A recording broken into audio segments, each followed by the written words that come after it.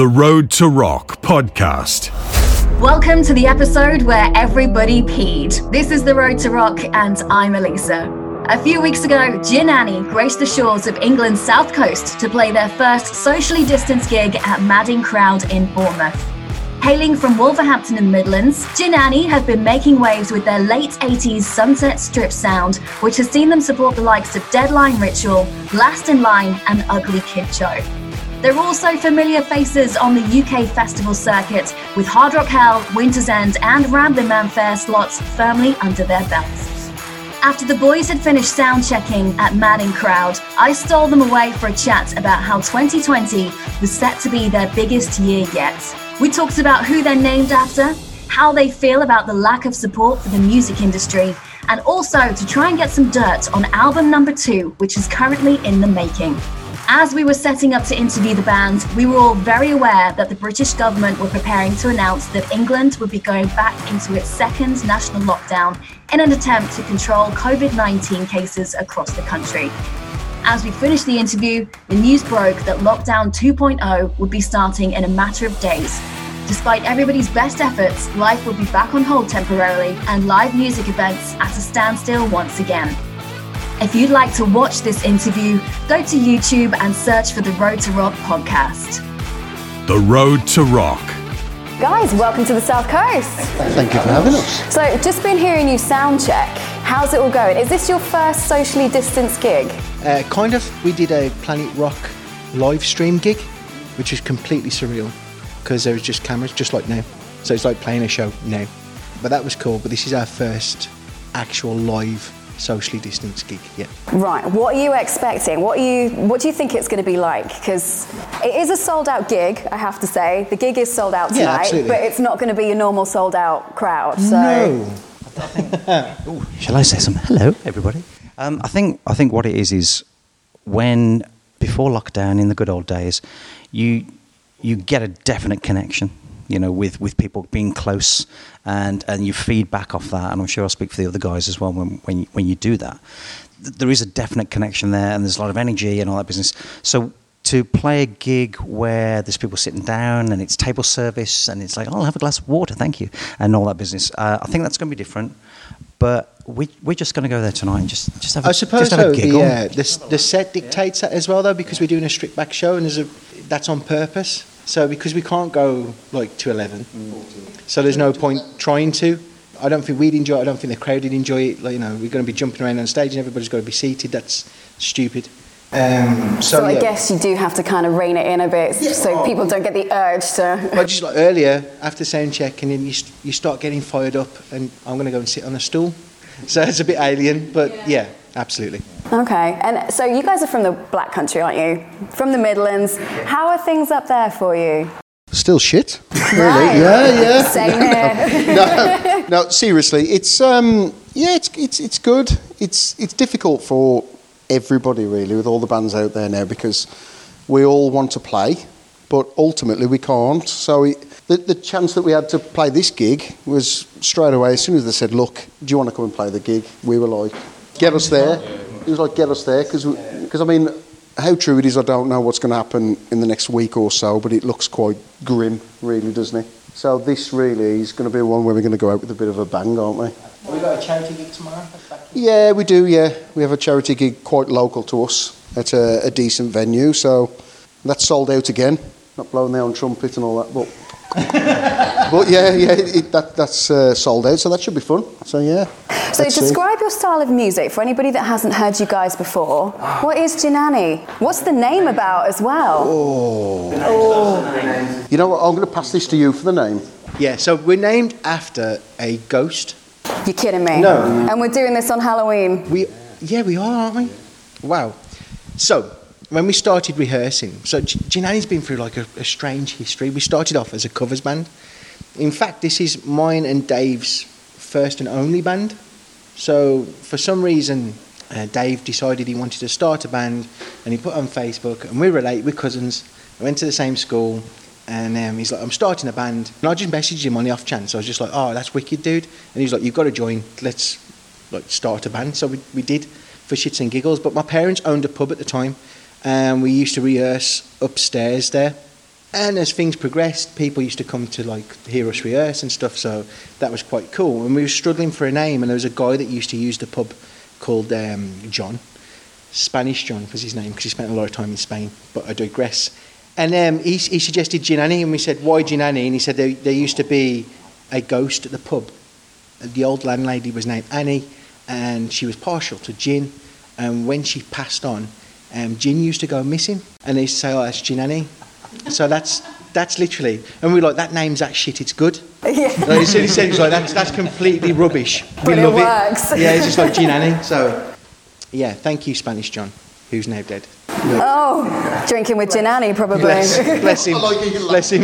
Yeah, because it's just ironic, isn't it? It's just Sangria John. And they're all drinking. So what influences did you take at the time? Did you know what kind of sound you wanted to have as a band? Yes. I think so. It's difficult, really, because when me and Byron originally put the band together, we kind of liked the same things, didn't we? We liked the classic sound. We liked the Bon Jovis, the Guns N' Roses, the AC/DCs. Again, you'd like to be able to hear what people are singing about? Yes. So I'm not into the screaming, it's not my thing. So yeah, I like the melody. So that was the idea, wasn't it? Yeah. Was to try and have like a bit of an edge. It needed to have an edge. It couldn't be soft. The music couldn't be soft. Where are you going? You know what? In a hole, that's where I'm going. Oh, that sounds even worse. Yeah, so he needed to have a bit of an edge. So the idea was to sort of have the heavy guitars and the drums and the bass that sort of hits you there. But there needed to be melody, ultimately. So that's what we sort of set out to do. Sure. There's been a couple of changes in line-up. So when Brian came on guitar and Phil on bass, things shifted again. And we sort of honed our sound, so to speak, didn't we? So I suppose if you were to liken us to something, I would say I'd look at your Blackstone Cherry, maybe. Maybe Bros. New Kids on the Block. New Kids on the Block were good. NKOTB, they were good. No, but that's what we are. We sort of like a heavy sound with a melody, ultimately. A heavy sound with New Kids on the Block edge. Yeah. No, I think that's what we've been missing in the rock music scene, personally. I think so. We saw a gap in the market, and we took it. It's a really tiny gap. We've got the right stuff, haven't we? Well, I can't wait for this gig tonight. Oh my God. Yeah. So getting started, when did you guys, are you signed to a record label? When did things start getting a bit serious for you? This is technical now, so I'll back this. Do you want to take this one? I don't mind taking this one, or do you want to take this one? I can take this one. Well, I mean, I got with these guys November 2017, so nearly 3 years ago. And it's funny because on the way down, me and Hammer were chatting, and within the first year of us being with Gin Annie, we'd already toured with Graham Bonnet of Alcatraz and Rainbow and that sort of stuff. And believe it or not, literally 2 years ago today, we were on tour in Europe with Diamond Head, doing 23 dates over 29 nights. Unfortunately, we won't go into that. It fell through. It was 2 years ago today that we were kicked in the balls, weren't we? Left stranded in Belgium. That's a whole new story. We'll have a bottle of wine, we'll talk about it later. But so to be fair, I think it was pretty serious very early on. I mean, I got together with these guys. I'd been playing in other bands. I'd played like in a Def Leppard tribute band for like 11 years and other bands. And I knew the guys through one of those bands, and we sat down in a pub one evening and they said, we're looking at a lineup change. Might be right up your street. So I said, okay, we'll see where it goes. And within 6 weeks, me and Hammer had joined. One of our first gigs was supporting Slade. I think it was at Christmas. I was just going to say, please tell me it was Christmas. Yeah. So to be honest, Lisa, from literally week one, it's very serious. And we're all very committed. This is the sort of band that if someone said to us, right, setting aside lockdown, if we need you in New York City next Friday, we'd be there. We would find a way to do it. Yeah, we would be there. I think the actual turning point came though when I joined. Yeah, when Brian joined, everything changed. I think when we were doing really well as a covers band, like stupidly well. We were playing every weekend, and it was all good fun. Me and Dave started writing a track off our debut album called Damage. It was the first track me and Dave ever wrote, and we were meant to be doing a promotional video for covers because we started to like headline bigger places like the Robin 2 ran by us in Wolverhampton. It's a decent sized venue, and we were doing that as a covers band, and we were doing a promotional video to try and attract more gigs like that. But we'd started to write, and Dave was like, "Sod the cover stuff. Let's try and write this, like finish this track, and we'll shoot a promotional video for that instead." So we wrote Damage, and like we launched that, and it was got like 40,000 views in like, I don't know, like 2 days, 3 days or something, and that encouraged us to write more. But because we started doing this original thing, kind of alienated us away from the covers we got known for, but also the other guys in the band. It was in a different direction for them. And that's when we knew, okay, we need to start to realign ourselves to be able to do the original stuff, because we really enjoyed writing. And then we just went off like a pop rocket then. It's all been a bit of a blur since. It's just like built up around us. And Lewis, you are the newest member of the band on drums, aren't you? Fresh, yeah, you could say Very that. fresh in face, yeah. And is it August that you joined the guys? Yeah, something like that, wasn't it, I think? Yeah, it was late August, You joined during the pandemic. I did my research. You joined during the pandemic. How did that come about? What were you doing before? I had a message. I was actually applying to become a drum teacher. I'd just done probably the shittest audition of my life. And I was like, today can't get any worse. Then Dave messaged me. And now we met for a beer, didn't we? And it's kind of gone from there, talked things through, and yeah, it's really fun. Did you know the guys before? Yeah, well, I'm kind of best mates with Byron's nephew. We were at school together. His nephew, Jack, bless him, he's always like, oh yeah, my uncle's in a band. Oh yeah, cool. And you see all these things popping up on my face. Like, why don't you tell me your uncle's doing that? That's sick. Like, you know, going on tour with Diamond Head, I saw that come up and like Planet Rock stuff and all this. And I was like, Jack, why aren't you like telling me about this stuff? Oh, I don't even know, kind of thing. So then to be asked to be a part of something that you kind of idolise for like a few years or so in the works, it's really nice. It's good. But how did you feel joining a pandemic? Because it was like, any gigs coming up? Is there anything going on? I had nothing else to do. All right. No, not like that. But it also, but it gives you something to look forward to. It's like almost like a light at the end of the tunnel. Like, it does. And here you are playing today. Completely. Yeah. So you mentioned there you've played Rockstock, you've played Winter's End, you've played Ramblin' Man Fair. Correct. You guys are doing well. You know what though? We got such a good year lined up this year. So like we were headlining the Rising Stage at Ramblin' Man. I think we got like 2 UK tours set up. We were going to Europe. Yeah, so this year was like killer for us, and then nothing. Yeah, so that's a bit, you know, especially when like it comes through on the calendar, because we've got like this band calendar, and then like you'll wake up and you'll be like, oh, I should be in such and such today. I should be in Switzerland, and you're not.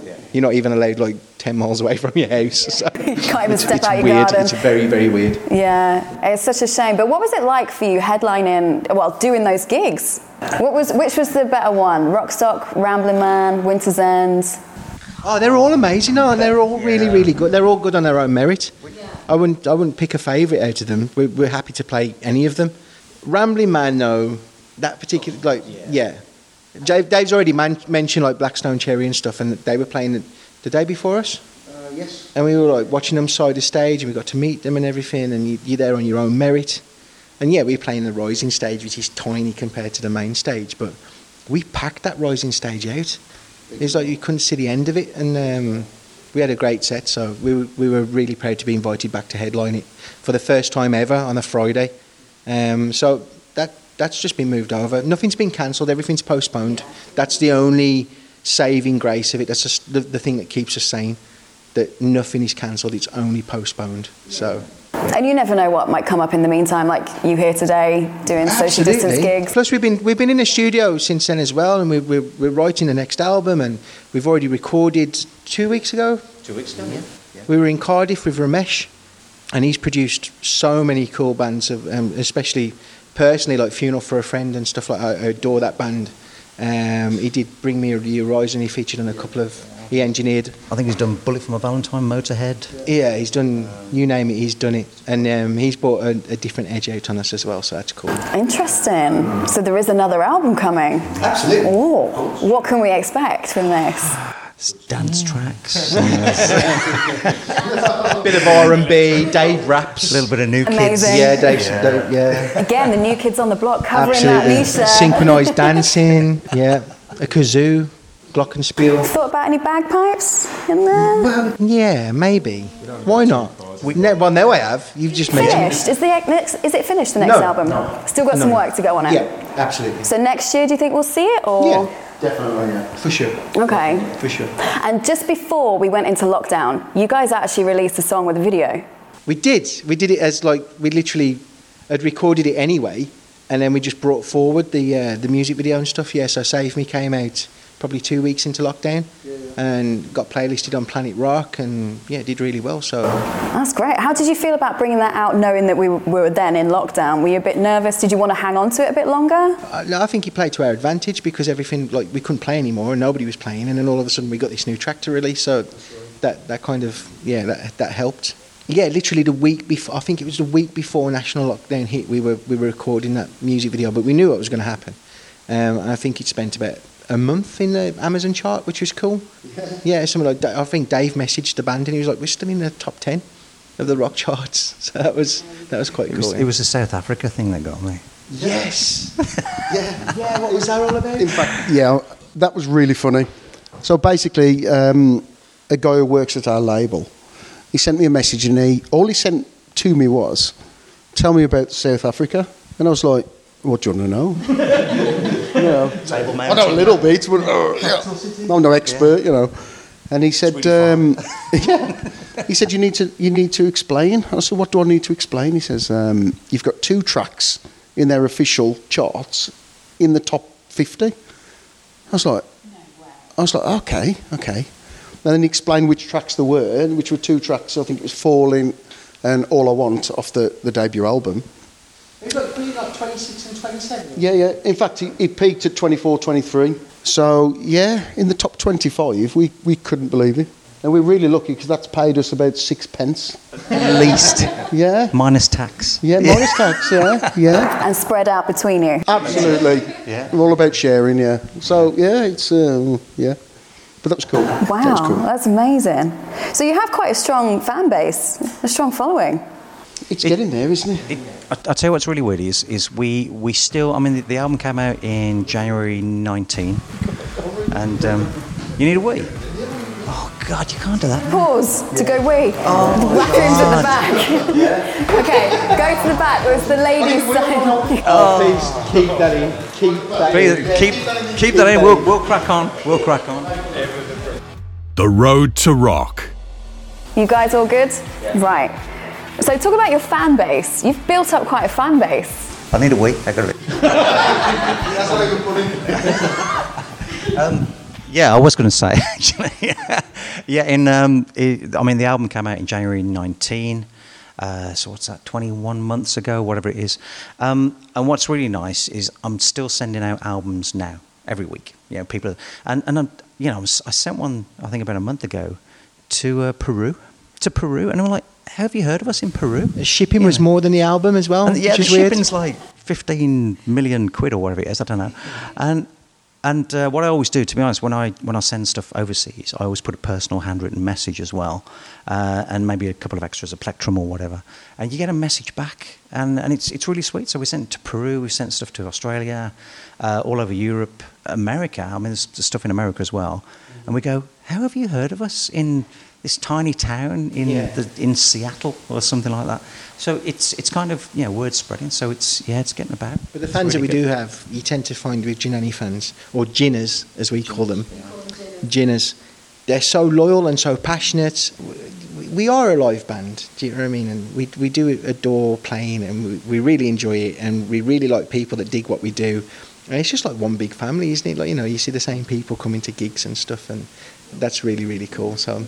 Yeah, it's nice. What's sweet is that guy Gary Faber in Boston.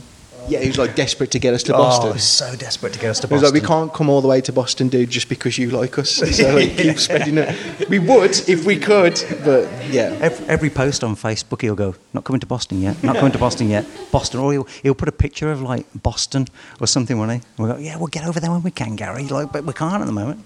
It's 10 grand in working visas or whatever it is. I don't know. But it's very sweet. So where were you guys? Were you guys on tour when the pandemic hit, lockdown got announced? What were you doing? What was happening with you? Yeah, so basically the last gig we ever did, the last gig, sounds terrible. The last gig that we did we played Planet Rock Winter's End. So that was February. That's here. That's in Poole. That's the next town over. Dorset, yeah. Dorset. You were here. And you're back again. There you go. So yeah, that was really cool.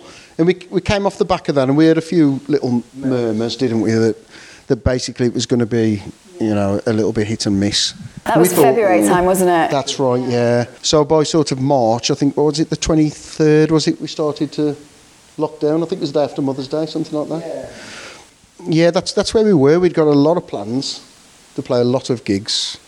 We were meant to be in Germany, Switzerland with FM, HRH Ibiza. We've got, obviously, like we touched on before, Ramblin' Man, tour with Toy Keto. So, Gun. Yeah, there was a lot happening. No, you did have big plans. And our own tour, which I will say we sold like nearly 200 tickets in a week in a place in Wales we've never visited. So things were really progressing. It was looking really cool. And then, obviously, that happened. Could you see it coming? Like, obviously, because it started in the East, we could see it coming. Yeah. But at what point did you sit there and realise this is actually going to screw up the rest of the year for us? I know exactly when that was. Okay. I'll tell you when it was. We met up for a band meeting. And we usually go to this little pub and we sit there and we have our chat, we shoot the shit, you know, the usual. And we sat there and we suddenly became aware that we were the only people in the pub. And we sat there and we went, you know what, lads, this is looking pretty bad. And we said, no, it'll be fine. And then we looked around and everyone says, yeah, the pub's closing next week. So we knew at that point it was going to be bad, really bad, yeah. What do you think about the state of the music industry right now? You know, it's in a state. It's so difficult, isn't it? Because you see these little venues and they're really struggling, you know. They just can't make ends meet. And we play a lot of good venues, don't we? And yes, by all means, we'd love to play the O2 or we'd love to play a stadium. And yeah, of course we would. But these little venues, I mean, the one particular I'll plug is the Waterloo in Blackpool, which is a fantastic venue. The guy there, Ian, has done an amazing job. He's got some serious bands playing there. I mean, he's got Ricky Warwick there and Buck Cherry with recently, and you know, seriously good bands. And he's really struggling. And you know, without getting political, there doesn't seem to be a lot of help for the music industry. No, it doesn't look that way, does it? So we're meant to be playing there on Sunday. And all this started happening, and obviously Blackpool's had it quite bad, and they got into Tier 3, and then they've got to be able to serve food, and he opened a kitchen to be able to satisfy that requirement. So he's investing left, right and centre to keep it going. And then it was like he's limited to 4 pints per person or 2 doubles. Oh, no. Oh, I didn't know that. You're limited on your drink. He did this long Facebook post, and he's like, I can't make it work. No.